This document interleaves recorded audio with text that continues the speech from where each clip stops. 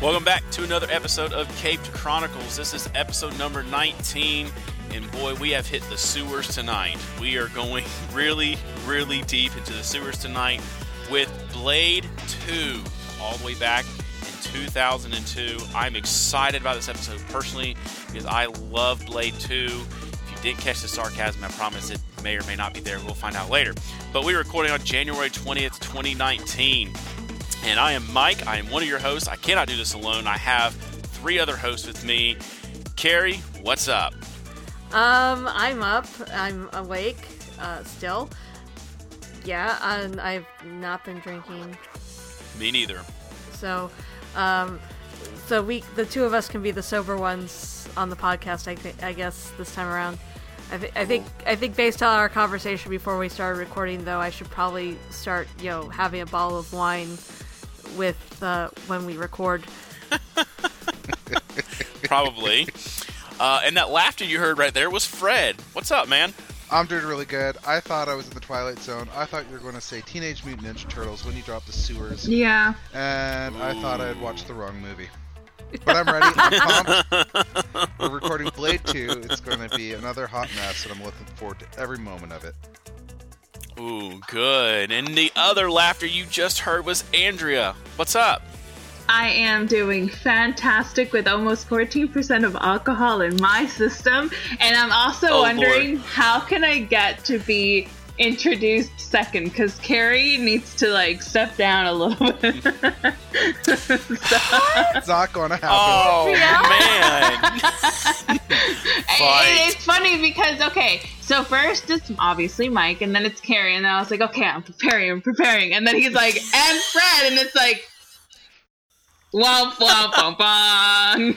We saved the best for last, Andrea. Oh, well, if you look at it that way, then okay. No, don't inflate her conscience that much, Carrie. No, I did Fred. I did Fred because he Andrea, laughed. I'm going to go stand over there. Let's just wait until the alcohol kicks in, and then I'll say something witty to Mike. I thought it's already in. We haven't even started the movie, and we're already down the sewers. Oh, we are. Love but it. listen, we just to broke give you Carrie. a couple. We broke Carrie. I'm sorry. Carrie's already gone. No, I We're am done. not broken. All right, we're having to Yet. drop her from the call now. So let me just give you a couple of network announcements. Y'all follow our other podcasts that we're on. Andrea and Fred are on The Outer Rim, and Andrea is also on The Tight Beam and Fangirl Confessionals. All three. Well, I know two of the podcasts are really good podcasts. I've never heard The Tight Beam because I don't watch The Expanse yet. The nerve. So I know the other two podcasts are really good. And follow myself and Carrie. We're on DC Talk, which we have a contest going on right now. So if you have not entered that contest, all you have to do is leave us a review on iTunes, Stitcher, or Google Play, and you'll be entered to win a copy of the DVD Blu-ray digital version of Death of Superman. For free. There's nothing you have to do. You only have to pay for shipping. Isn't that awesome? I think so. And Wait, Mike, you should what's probably specify that you have to leave a review for DC Talk. that's right. You have to leave a review for DC Talk. And we may send somebody a copy of Batman and Robin for Caped Chronicles. I don't know. The Mike, special do you really edition. hate our listeners that much? No. Seriously? A signed autograph from all four of us. That would be awesome. Yeah. Okay. Yeah. So they can forge our names on checks and stuff. It'd be awesome. No. No. So, but keep those things in mind, y'all. And I do want to mention something that's kind of going to hit personal here.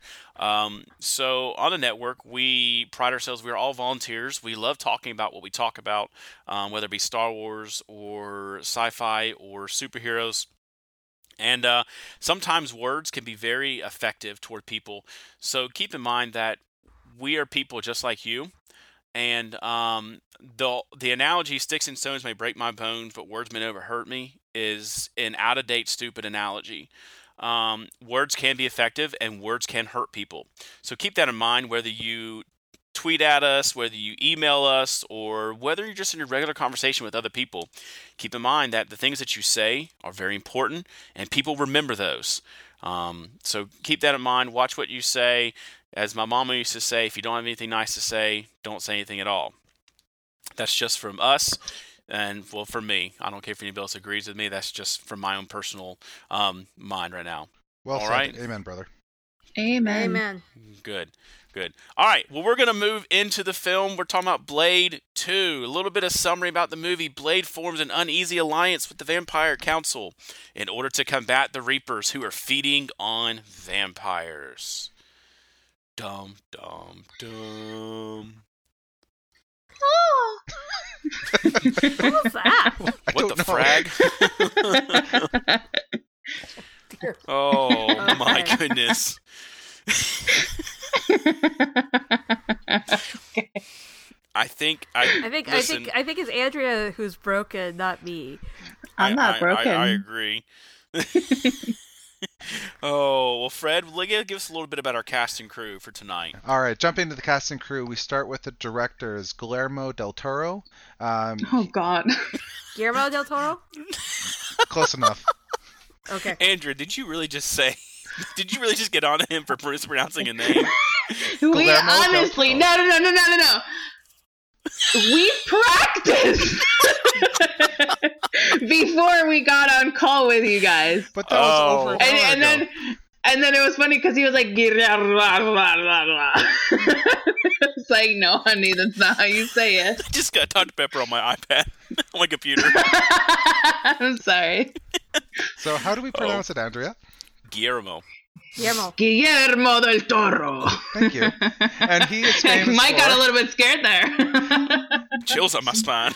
Some of the works that he has done is Hellboy 1 and 2, Pan's Labyrinth, Pacific Rim, Crimson Peak, The Strain, The Shape of Water, and Troll Hunters. Some of the actors, Wesley Snipes, obviously, is Blade.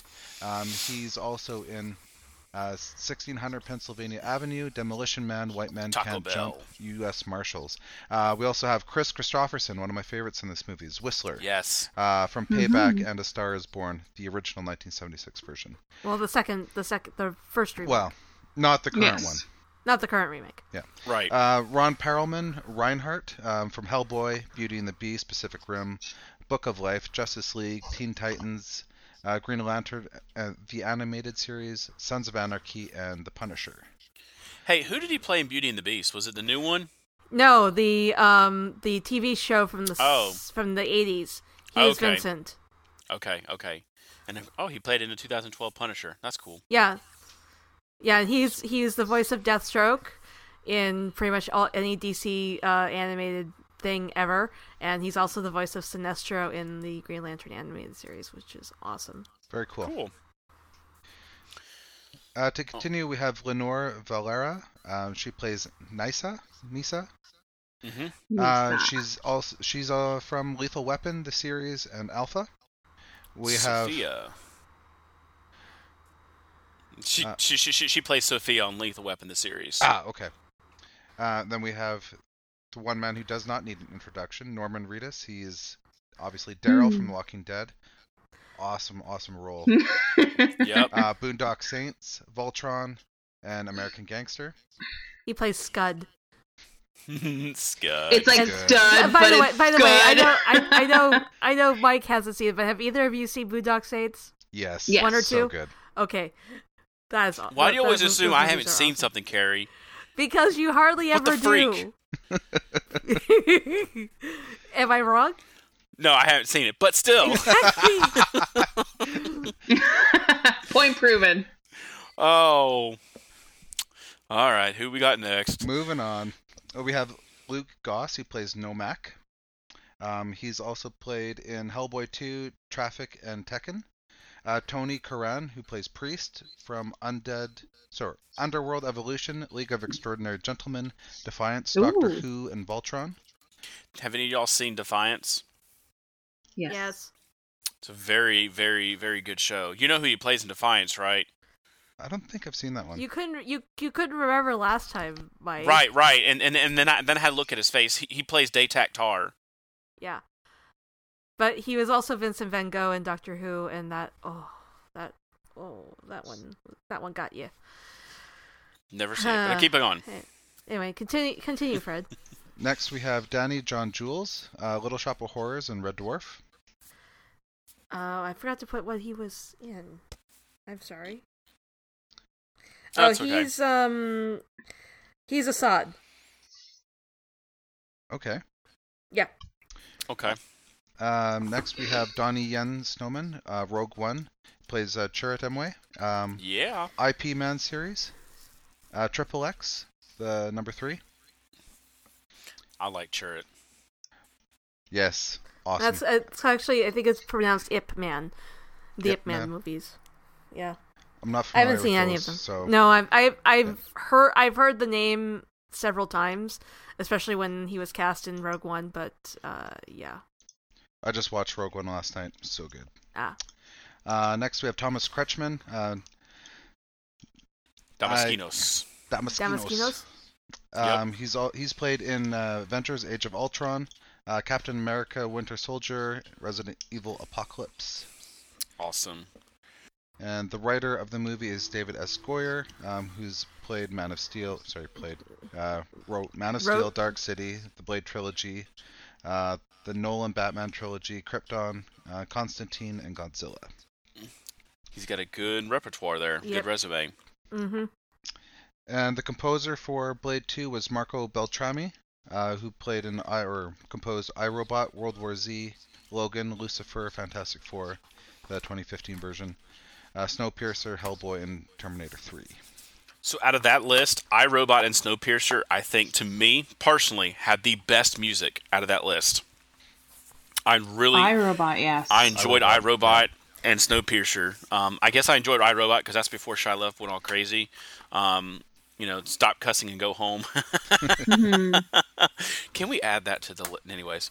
You know what? You really want to open that can of worms again, Mike? We ought to do, to make Erase Your Happy, Carrie, we ought to do like another podcast when we go through all these episodes finally. The sci-fi podcast where we just talk about sci-fi movies. Yeah, we could do that in like 10 years when we're done with this list. That's true. That's true. All right, Andrea. It's a goal. What do we got for our box office? All right, so runtime was 1 hour and 57 minutes, rated R. Release date was March 22nd, 2002. The budget was $54 million. Opening weekend domestic was $32.5 million. Lifetime domestic gross was $82.3 million. Worldwide gross was $155 million. And Rotten Tomatoes score, critics said it was 57%, and audiences thought it was 68%. Obviously, the audience was smarter. Yeah. Let's see. This film was released 1 week after Ice Age and Resident Evil. Most of the filming took place in Prague in the Czech Republic. So a couple of casting notes. Tim Curry was considered for the role of Damaskinos. That would have been awesome. Mm-hmm. And then the role of is it Nissa or Nisa, Carrie? I think it's Nisa. Nisa, yeah. For some reason I keep wanting to call her Nissa, and I know that's not right because I know Nissa's in Arrow in the Arrow universe. Was Asia Argento, Kristana Loken, Elena Anaya, and Rona Mitra were all considered for the role of that lady, Nisa. That lady. I also looked at some of the charts on how it ranked for the year. Okay. So it opened in 5th place amongst yearly R-rated movies in 2002, which is pretty decent. Not bad. For all movies in the year of 2002, it came in 32nd. And so far, it still sits at 915 for all-time domestic. That's not bad at all. Nice. So, go Blade 2. Considering it's 17 years old, it's actually still standing pretty strong. Yeah. Okay. Well, let's talk a little bit about our. I don't think we really need to spend a lot of time with our backgrounds because we pretty much did this when we talked about Blade last time. But Andrea, why don't you tell us a little bit of background about this movie for you? There, I called you first. Oh, thank you, Mike. This is actually the first time I've ever watched it. The way that I watched Blade was the third one, the first one, and now this one, which is weird. I don't know why my parents did that to me. This is something I have to sit down and ask them about. So this was the first time I watched it. I really thought the twists were really fun and entertaining. So that's as much as I'm going to say right now. All right, Fred? I watched it when it first came out back in 2002. Maybe have seen it once, maybe twice since then, obviously, and again this morning.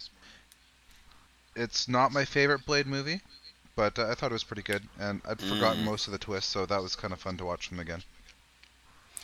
Carrie, what about you? Pretty much what I said with the first Blade movie, that I was familiar with the character, vaguely, but these movies were my exposure, my real exposure to Blade.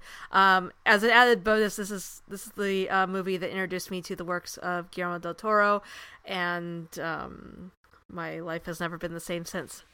Okay. As far as my background goes, I kind of mentioned this in the last podcast we had with it, with the first one, that I watched this one kind of right after I got because I got all three in one set, so I watched this one right after the first one, and yeah, I've seen it. Man, I can't even count how many times I've seen this movie over the years. I've seen it multiple times. I did a lot of night watch security when I was in college, and I would binge this movie multiple times. That's awesome. So, and I still forgot some of the plot twist after seeing it so many times, which is so funny to me. Like the whole thing with Scud, I didn't pick up on until about 45 minutes in the movie. I'm like, oh crap, wait! And it happened when he was eating the donut. I was like, crap, wait! I forgot that he lasted that long. I kept expecting him to get off earlier than that. Yeah. Sorry, Andrea. So when we talk about the villains of this movie, obviously I think it was a different kind of villain than we're used to, because I think there was kind of a red herring. They wanted you to believe that Nomak was the villain, I think, in this movie. Yes. When really he wasn't. The whole plot twist was that it really wasn't him, but it was Damaskinos. I just called him Big Daddy on my notes. That he kind of was very manipulative. So he was the real villain behind everything that was going on. And I have a little negative about him that we'll get to when we talk about the pros and cons. But like I said, I kind of remember about Scud after Blade was captured, when he was eating the donut and that kind of thing. It was awesome. But I think it was very good. I think Damaskinos was a good villain. But I think that Nomak, if they were considering him to be a villain, he made you sympathize with him, and that makes a good story. When we talk about storytelling, you kind of felt bad for the guy. But anyways, Carrie, what about you? What did you think of the villain? Yeah, I thought the villains were compelling because they kept you guessing up until the end as to who was behind the whole thing. And I really forgot until the rewatch just how deep the conspiracy ran. I remembered it centering kind of sort of around Damaskinos, but I forgot how long it took for them to reveal just how deep that went. Right. Andrea, what about you? This movie is the embodiment of why I have trust issues. Like, honestly, I was like, oh, okay, this is a bad guy. Oh, no, wait, I've been lied to, for 30 minutes. And then, oh, no, I've been actually lied to for more than 30 minutes. I really enjoyed it. I enjoyed that in the end. You were lied to for almost 2 hours. Again, almost. PTSD right there. So I actually enjoyed that. I think that it played it really well, and that you really it kept you guessing. The villain was very compelling. I enjoyed him. There were some things that could have been done better with his character. Yeah. But I really enjoyed that it was like a father and son and daughter kind of problem. So I really enjoyed it. Okay. Fred, what do you got? I really enjoyed the idea behind the whole thing, like how they created the Reapers. I really enjoyed the genetic manipulation that Eli was doing. But I wanted to see him, again, same complaint as the first movie. I wanted to see how powerful he actually was, and Right. he should have been. You can get a sense of how strong and powerful he was when he was facing off against his daughter, but when it was against Nomak, he was just trembling and weak, and I think he should have been stronger. I agree. I would have liked to see a fight between those two.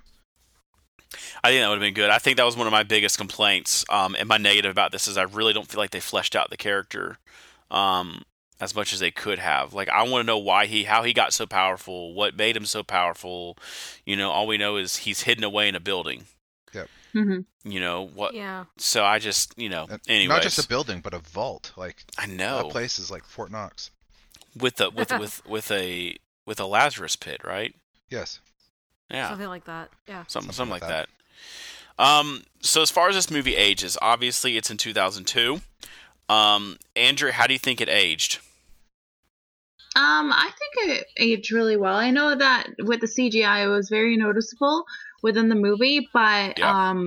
I thought that despite that, the transition between reality and CGI was done really well, so I could overlook it. And it's watchable. I think I could watch this movie so many times and still enjoy it because of those twists and those turns. And I think that the visuals don't take away from that. Okay. Carrie, what do you think?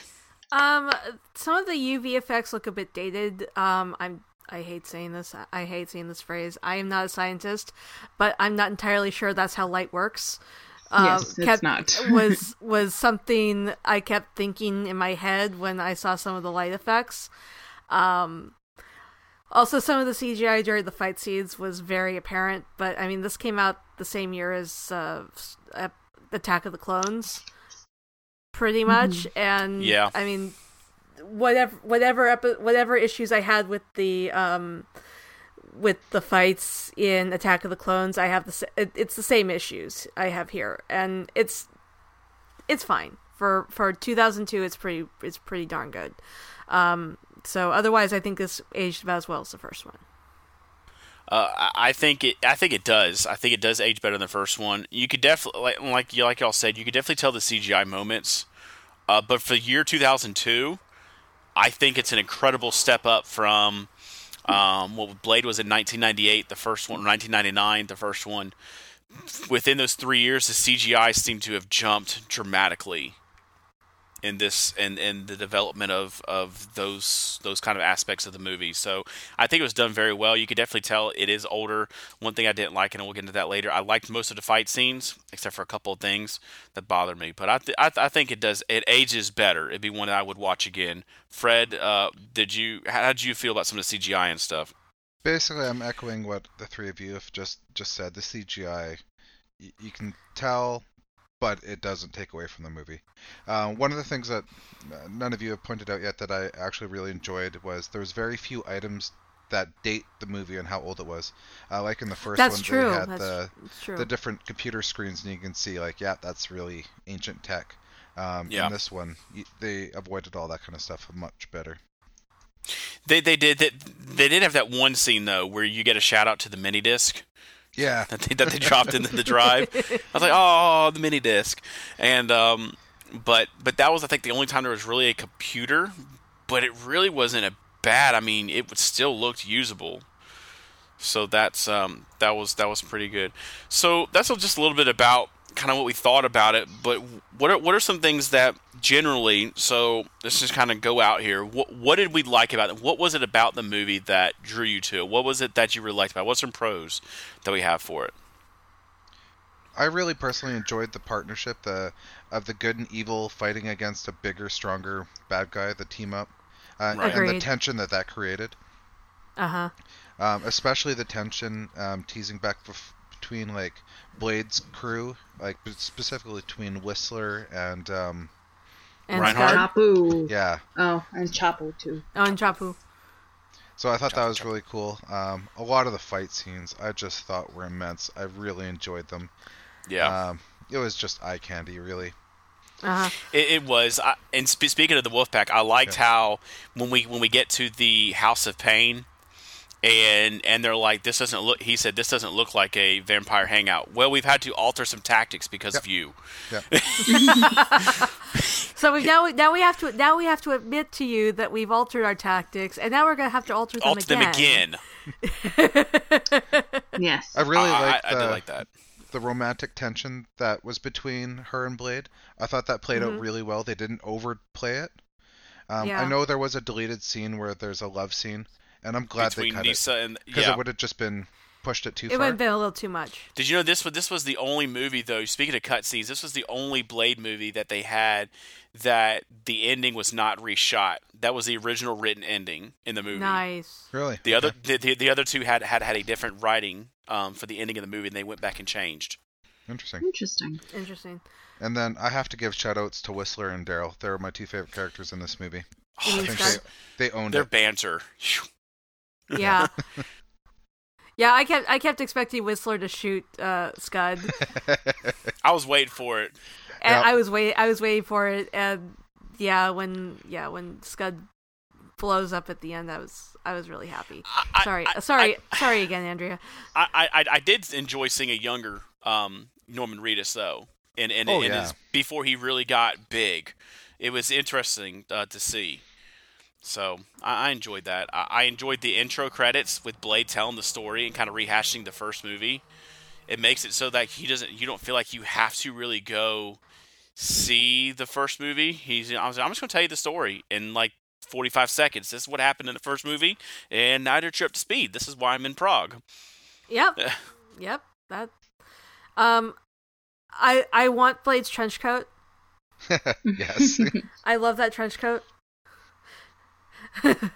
I know Andrea's seen The Strain. I am convinced that the Reapers provided Guillermo del Toro with the inspiration for The Strain, at least for the Strigoi.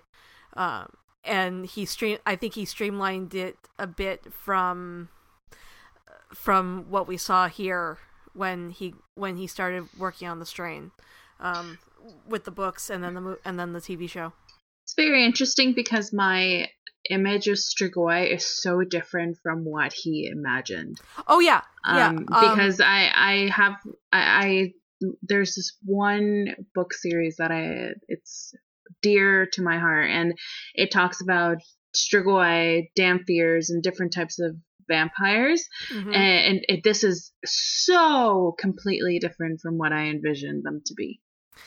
Right, but just the way they attack, the way they feed, it's kind of similar, right? And when you get in, it's not genetic.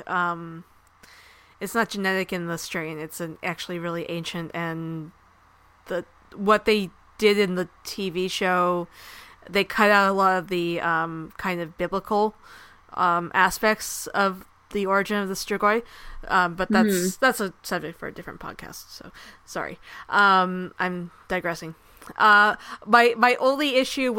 biggest issue with the Reapers is that they were almost too powerful, and for a lot of the time of the movie, it felt like they had kind of painted themselves into a corner with how powerful the villains, the Reapers were.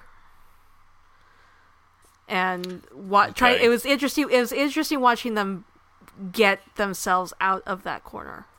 You know, you speak of the Reapers and the CGI. So, did any of you have one of those moments when you're watching it that it was just like, oh, kind of like a gross moment, like oh, like one part of the scene really got you? Probably. Is there one? When Priest's eye stays. When Priest's eye moves after his head's been... Oh, no. Yeah. No. The one that got to me was when he threw the sword and the Reaper was stuck to the wall, and then he just pulls himself up and starts scaling up the wall. Gross. Oh, yeah, and that was... half his bottom just started like, ugh. That was one of those moments that just kind of make you shudder, like, ugh. Yeah. I didn't... I thought they were almost... The lie they trod as to making them almost unkillable was a little much. Okay. I felt like I felt like as the movie progressed, the Reapers got weaker. or they were more effective with conventional weapons, which I found a little bit difficult to swallow. Well, the only thing that they were vulnerable to was sunlight by then. But then they started using ammunition when they already knew that it wouldn't work. So it's like, well, it's weird because if you and Fred's kind of right here when you sit in this point, because at the beginning when they're in the club, the guy what's his name Chapo, I can't remember his name. Chapo. Yeah. He unloads on this Reaper. And he's still standing, and he does nothing. But then by the time you get to the sewer scene, Blade's hacking him up with his blade, and Reinhardt and all them are shooting him, and they're just falling down. Like, did they get... Now he did say that unless they feed daily, their bodies start to break down. So they get weaker. That might be it. So maybe they weren't getting the food that they needed, and therefore when they were in the sewer... They were all starving, is my thinking. So Blade was able to chop them down easier because they were weaker. Well, also the because of how viral the Reaper strain spread, how quickly that spread. That is very much what happened with the strain, and how. And there were courses apparently at like UC Irvine about using the strain as like how to recognize outbreak patterns and stuff like that. But again, that's something for a different podcast.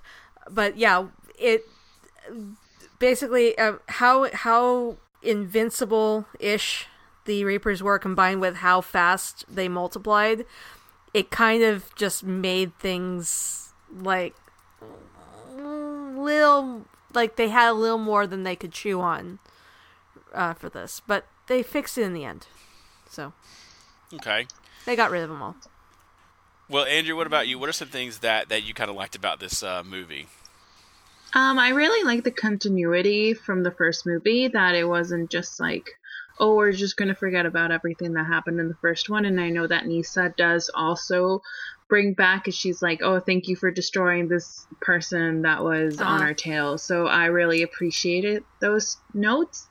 Again, like I said a million times, twists and turns are really fun, and I really enjoyed them. The fighting scenes were really awesome. Oh, yes, every fight scene. Yep. Yeah, I really appreciated that moment where like Blade is on the motorcycle and he almost hits the car, but then he just like blows it a kiss. I thought it was like the funniest thing. There's another. I really love that first fight scene between Nisa and Blade. It's like he doesn't even draw his sword for like a full minute, and like he's just one-handing it.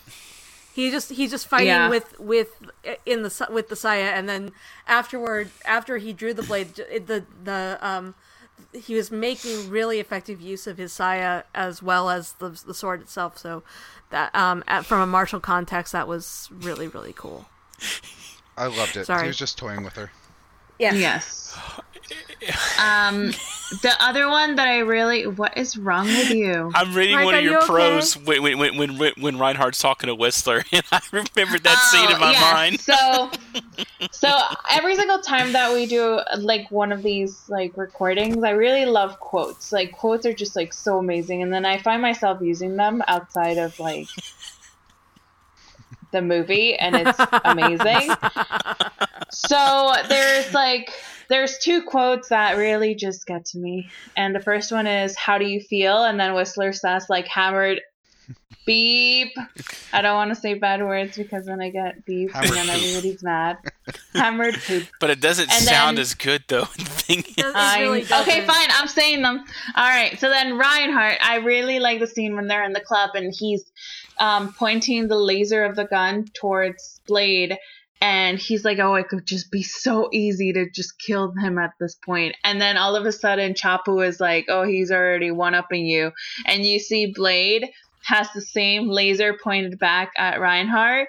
And he just like mouths mother. It was just so. I wonder if I'm just going to need to put an E tag on this episode just to do it. It's just so good. Yeah. Like just seeing Blade smile, that just nice smile, just like, oh, I got you. Yeah, it's really funny. Well, every time Wesley Snipes and Ron Perlman are on screen together, it's just awesome. It's amazing. Yeah, they were totally having fun. I love Ron Perlman in pretty much everything I've seen him in. So this was just like awesome, and I really wanted their last fight to last longer. Yes, I really like the banter and all that stuff. So it was a lot of fun. I liked Scud. I put it in the show notes. Norman Reedus and I have like that tiny little bond because of Fan Expo. It's really funny because when I met him with my mom, he called her beautiful, and my mom like lost her crap. It was the greatest thing ever. So I'm here crying. My mom is like in cloud 9, and my dad is like, where is he? It was great. That's cool. And then the second time I saw him, it was by myself, and it was as enjoyable. He's such a cool guy. And then you lost your crap when you saw him again. Yes. Not as much. And then Whistler lines are awesome. You have to read the other line. Listen. All right, listen, everybody who's listening to this podcast right now. I'm going to put an E tag on this because this is a rated R movie. So it is a rated R movie. That's pretty much all I'm going to say. So there's going to be some explicit stuff. So I'm going to have Andrea read this line just as it is because it makes me die laughing every time I hear it in this movie. The Reinhardt one? Yes. When he pulls out his pistol? Yes. All right. So keep talking, honky tonk. It just makes me. No, wait. No. Let's do it again. Take two. You have to. Okay. Take two. So keep talking, honky tonk. It just makes my sending you into the next world all that sweeter. Whistler says. Been there, done that. Do your worst, chicken shit. We'll settle up after. That's Bam. Awesome. I love Whistler's lines. Oh my goodness! Yeah, everything Whistler says is amazing. Could you imagine? So then, quick.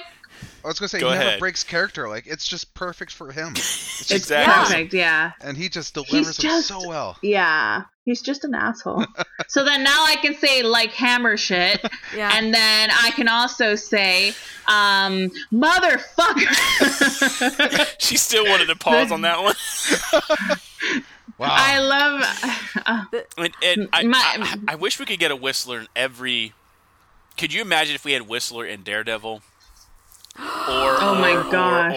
Or have Whistler in the Spider-Man movie we got coming up. I mean, just as like the mentor of Tobey Maguire's Spider-Man. I mean, a Whistler in any Marvel movie right now or DC movie would be absolutely like love to see him and Jason Momoa in the movie together and for like an Aquaman movie somehow. Oh, that would be awesome. Oh my gosh, I can visualize it when Uncle Ben dies and and Spider-Man is crying. He's like, "Suck it pull up, your princess. pants up, you pussy!" like I can already see it. Like it's so bad. Oh, jeez. Wow. You really opened up a can of worms with this, Mike. Well, I'm done with this. I know.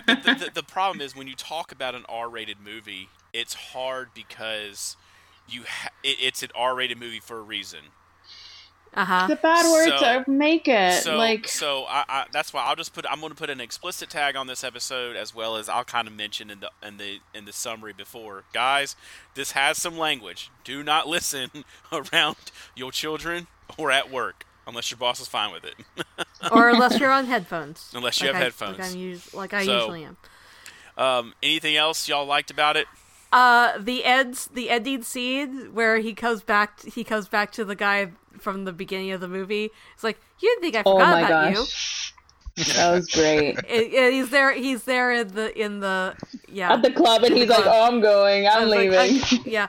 And did any of you guys watch through to the end of the credits? No. Yeah, there is a disclaimer that no real Reapers were hurt during the making of this film. That's good to know. I love it when they do stuff like that. That's good to know. The first end credit scene by Marvel, right there. Well, it wasn't an end credit scene. It was just a disclaimer. Same thing, Carrie. Dang it. No. All right. Well, are there any more pros before we move on to kind of what kind of bothered us a little bit about this movie?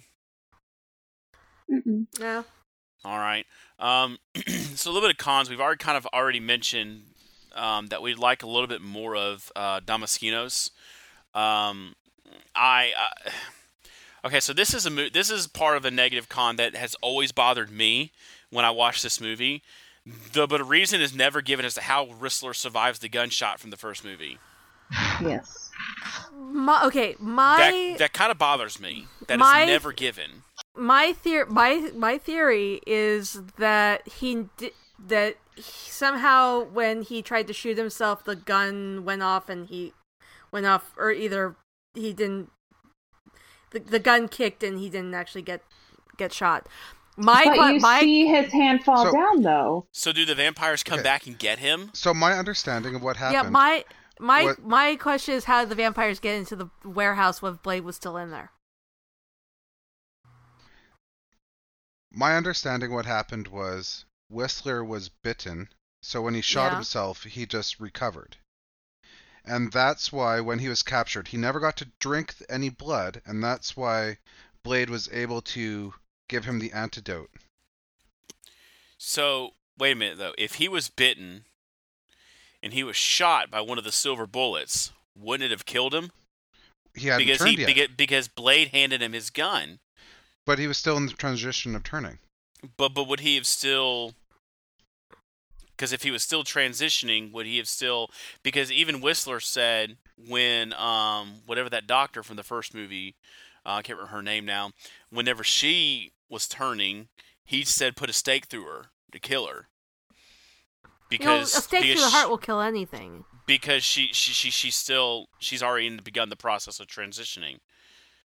But you also have to remember that when the people were bitten by the Reapers, is that what they're called? Yeah. Yes. It's really hard for me to call them that when I know Reapers from Mass Effect. But anyways, when people are bitten by the Reapers, they can still be killed through vampire means unless they're farther into their transition. Until they finish transitioning, yeah. Yeah. And speaking of the doctor, we never got her. It's like she just dropped off after the first movie. She's still researching the cure elsewhere. Yes. Yeah, because he's still taking something to keep him down. Yep. So I don't know. That's something I guess in the movie that if there was a negative that kind of bothered me is that there's really no explanation given. Like, when did they come get his body? Was he? I can give the fact that he was bitten, Fred. I can give that one to you. And he was already in the process of turning, but to be fair, when did they come get his body? He was supposed to die in the first one, and they just wrote him back in. Right, and True. That's right. And you just have to kind of accept that. I to get a certain that. degree. But do you think Blade would not have known? Oh, he's been bitten. I mean, Blade would obviously notice if there's holes in his neck from being bitten. Okay, so what would have happened is he shot himself. Blade would have gone killed Deacon Frost. He would have come back to the thing, and he would have buried his friend. Yeah. So if he came back to the garage and found his friend not there, then he would know that something isn't right. That actually makes a lot of sense, Fred. So did Deacon send a crew to go get his body? Vampires must have. Or was it Damaskinos that maybe sent? See, I would have liked that if Damaskinos knew about Blade, and then because you think about it, the Wolfpack had been training for 2 years to kill Blade. So right there, when Whistler would have died, would have almost been the beginning of the 2 years. Yeah. Before, but so maybe Damaskinos sent somebody to go get Whistler, to use Whistler to help with his little pet project, quote unquote. But then also consider that Scud was a plant. Scud was a plant, and but how long? But how long after Whistler died did he find Scud? Did it say?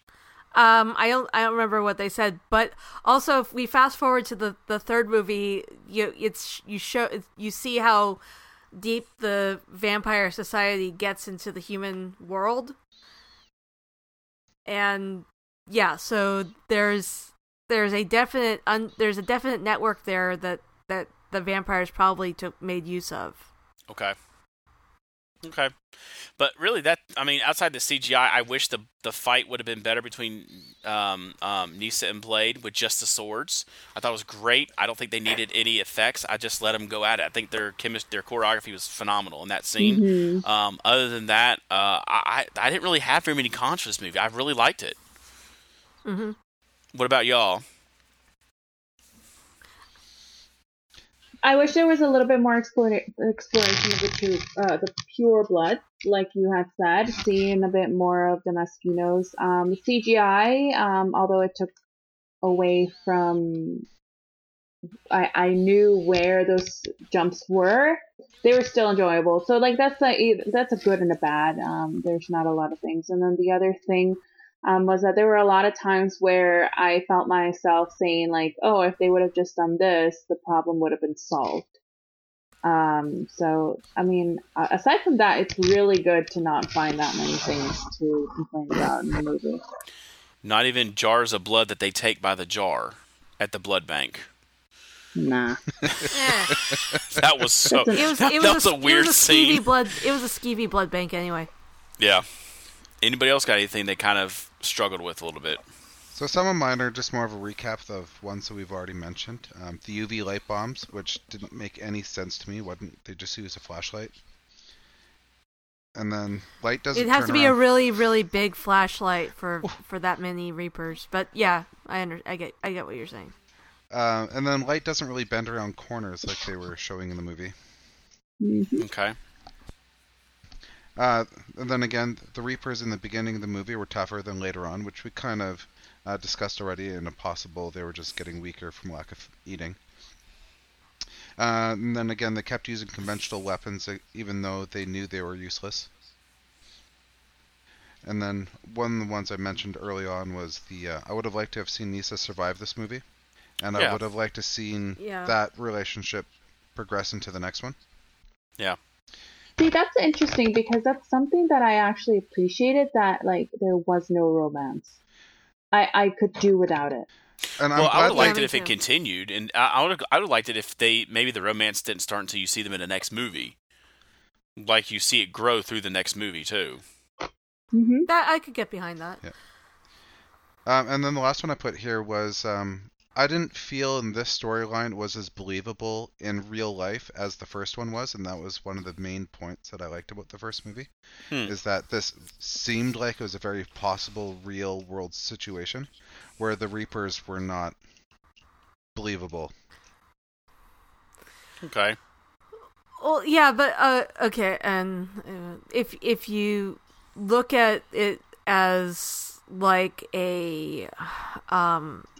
as a plague, as like an outbreak of something, and how it would spread, that kind of seems a bit more believable.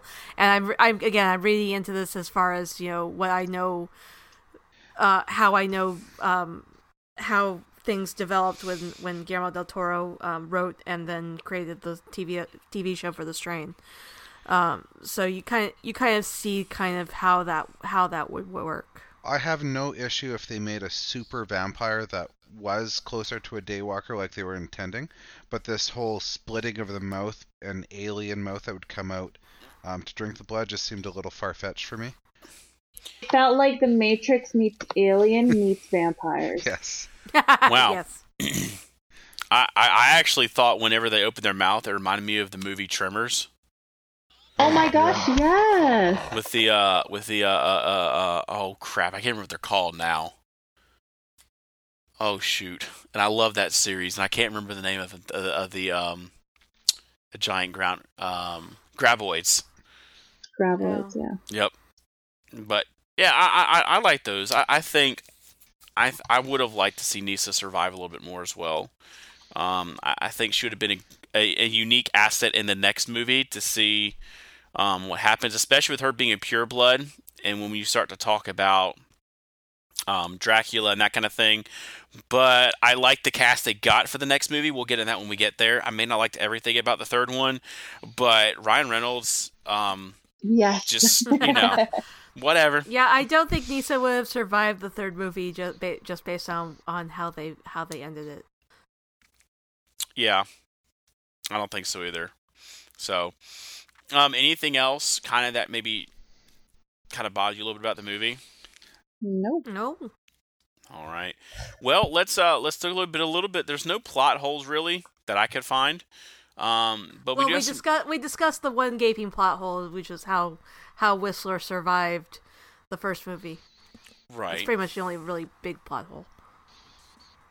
He's Whistler. He's a survivor. He's Whistler. He's That's awesome. Right. That's right. He's Whistler there. and he's awesome. That's how he survived.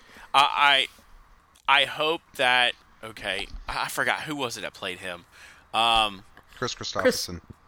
Chris Christopherson. Okay, hang on.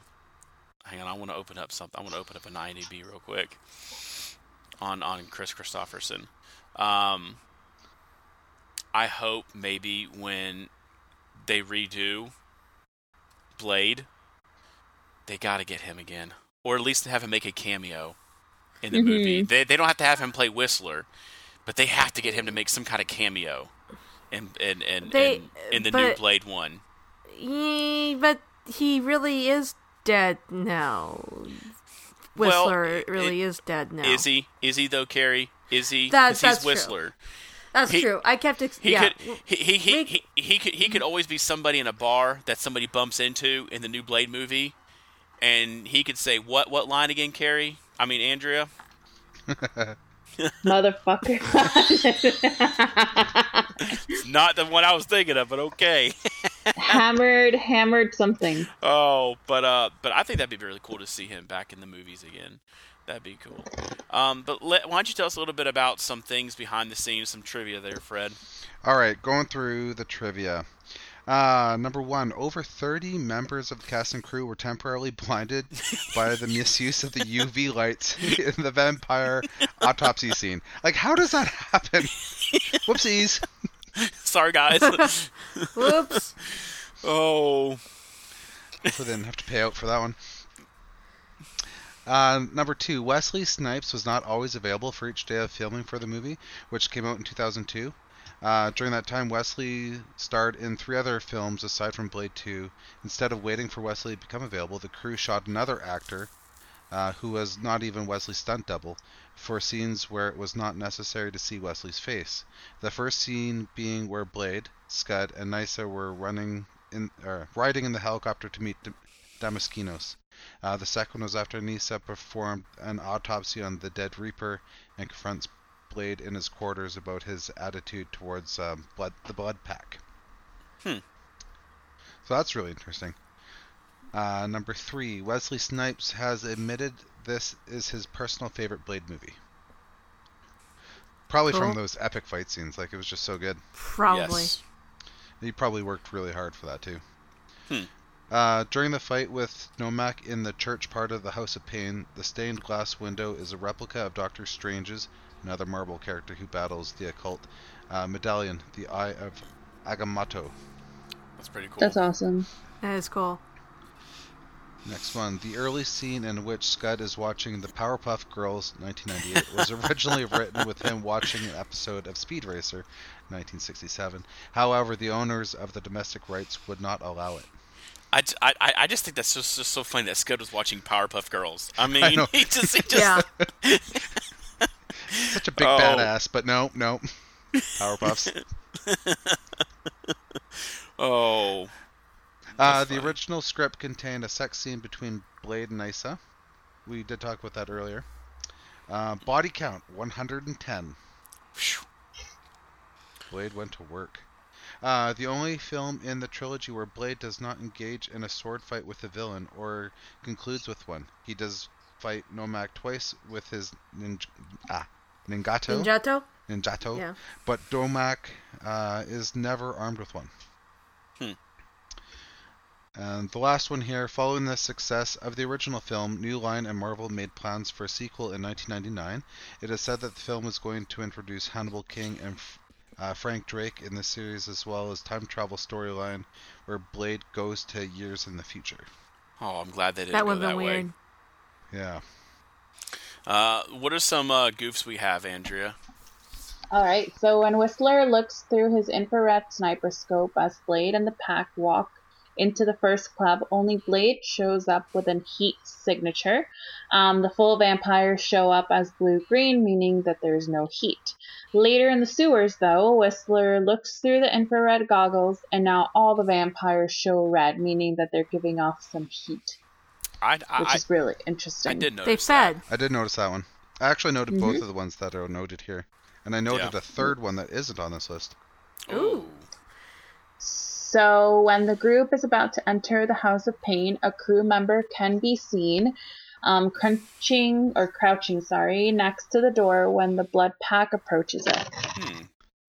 And Fred, what's the one you saw? So early in the movie, when you first see Blade chasing down those bad guys with the whole motorcycle scene, just before they got on the motorcycles, they were on the top floor and they had to go down the fire escape. And they were sliding down the stairwell. The very first guy to go down, you can see his ropes that were holding him up. Really? Yeah. There's actually a couple more I don't think I put on here, but I remember. One of them was Rush. I feel bad for Rush. Rush, the helmet that he was wearing when Blade was putting his head near the wheel of the motorcycle, you could see the crack down by the on the helmet where it was supposed to break apart into two. Yeah. There was that one. And the other one was when after Blade killed Reinhardt, you see Whistler up top throw his sunglasses down to Blade. Blade catches them, puts them on, and then in the background you see Whistler throw his arm again. Oh, interesting. I did catch that, but I wasn't sure what he was doing. Yep. And you see him mouth something too. Like he was supposed to say something, but nothing ever came out. So he mouthed words and then threw his arm, and then but Blade already had his glasses on at the time, and there was no voice. So I noticed that too. But anyways, so let's rate this movie. So I asked a couple of a little bit on Discord and Twitter this last week. How would you rate? When a movie is 7, 8, 9, or 10, what is it? What does it make a 7, 8, 9, and 10 to you? And I have some good answers on it. Generally speaking, an 8 is pretty good. I'd buy it. I'd watch it. 9 is I'd own it and watch it multiple times. A 10 is perfection. I'm just talking. There's no way they can improve. You could take it on an island with you and watch it every day. Very few movies in my collection have that. Gladiator is not a superhero movie, but Gladiator is a 10 for me. I'd take Gladiator to an island all day long. I'd watch it every single day if I could. I love Gladiator.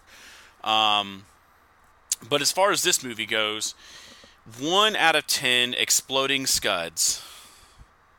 Andrea, I'm gonna start with you first. How many how many exploding scuds would you give this movie? I want to say 1 exploding scud so that I don't have to explode him a couple times more. What did I give the last one? My gosh. Well, the last movie we watched was No, as in like the first Blade. I'm gonna say my heart is telling me an 8.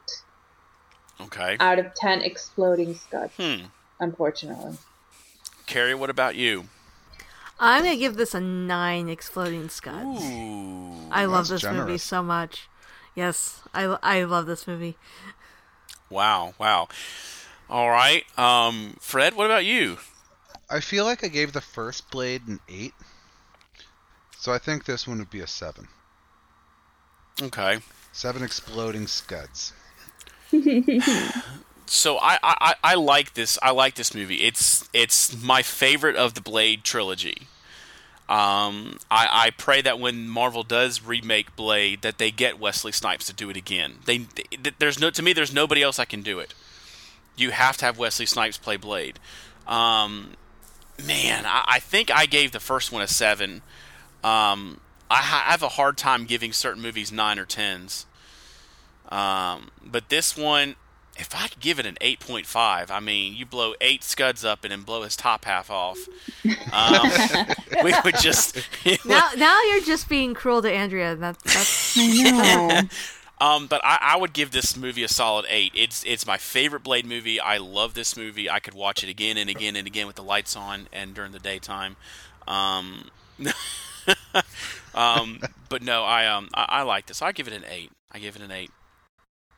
Well, we didn't have any listener feedback, but hey, we have a review. Yay! Awesome. It's a joygasmic review. It's a joygasmic review.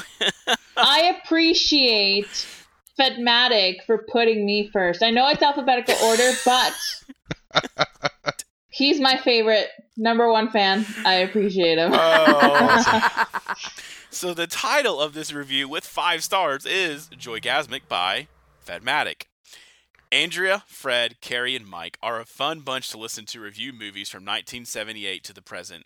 They give equal love on movies from The Phantom to Blade with trivia, tidbits, and commentary.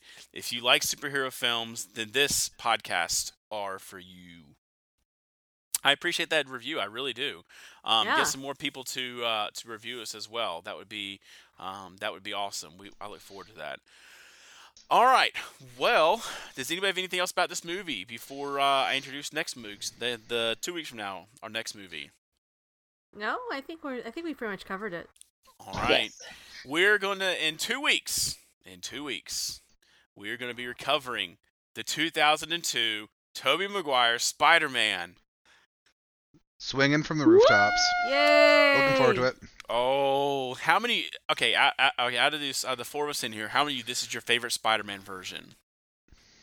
Okay, obviously outside my favorite of Homecoming. Spider-Man? I like it. Yeah, I think it's one of my favorite Spider-Mans for sure. So besides this, you have this one coming up, and then you have the Amazing Spider-Man. We're not going to count the new Spider-Man in the current MCU because that one's Why really not? good. Well, we will, but it's really good to me. So out of those, because everybody always fights over the Tobey Maguire one and the Amazing Spider-Man.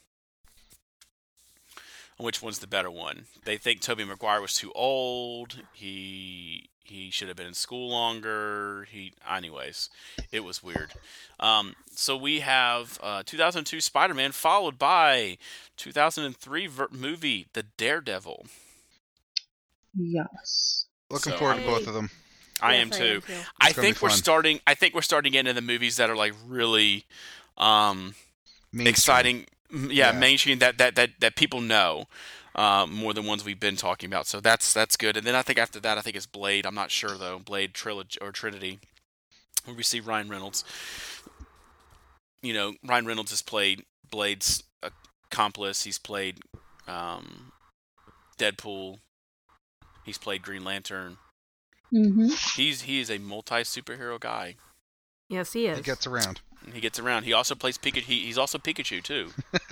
Yes, he is. So, anyways, but listen, we look forward to those episodes coming up here in a couple weeks. But Carrie, why don't you start us off with our closing here tonight? Okay, so we want to hear from you. What do you think about the show? Do we have to put Andrea first all the time? Should Andrea and I threaten Mike more? Stuff like that. You can email us, capechronicles@randomchatter.com. Mike can throw things at me all he wants. He's going to miss. I'm not throwing anything at you.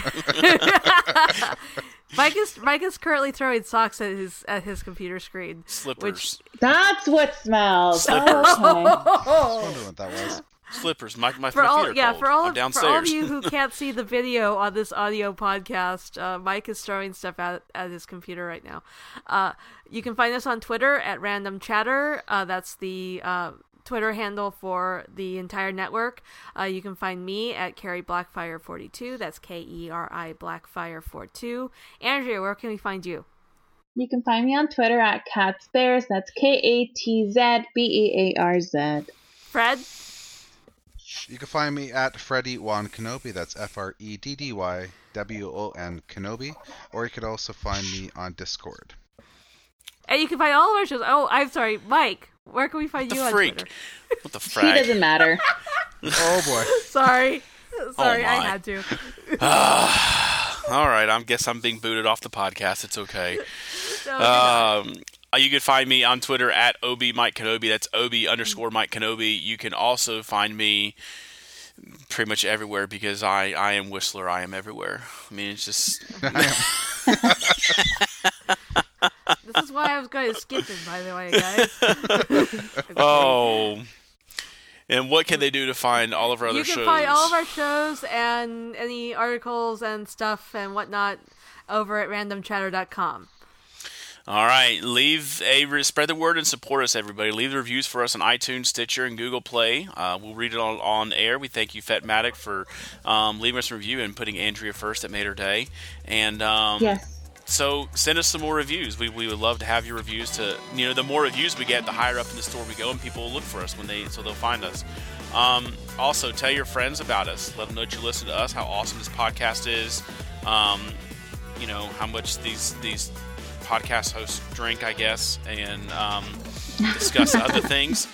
So tell your friends about us. You can join us in Discord. Fred mentioned he's in Discord as well. Discord's a lot of fun. Go to randomchatter.com/Discord. It's just a nice community where we can all hang out. There's a smartphone app. It's a computer app. You can pretty much get it anywhere. But we have a main lobby where we just have a bunch of fun and banter. And then we have some show channels where all of our podcasts have their own channel in Discord. And you get all that for free. However, if you do support us for at least a minimum of $1 a month, you get access to all those channels. And we have food channels and game channels and just a bunch of different channels and Star Wars channels to go through. So for just $1 a month, if you support us, and you may ask yourself, Mike, how can I support you? Your voice is just so eloquent. It just gives me just an ecstatic, just chills through my. How can we give you guys money? Well, we don't actually touch that money. We actually goes to help us with hosting fees and organization and everything else like that, and helps us give you this awesome podcast. Go to randomchatter.com/Patreon to find out more. Love it. That's great. And to close us out, the music you hear in this podcast is the High Roller Mojo by Blue Stolly, and as silly as this sentence sounds, all trademarks are owned by the respective owners. Thank you and good night. Good night. Bye.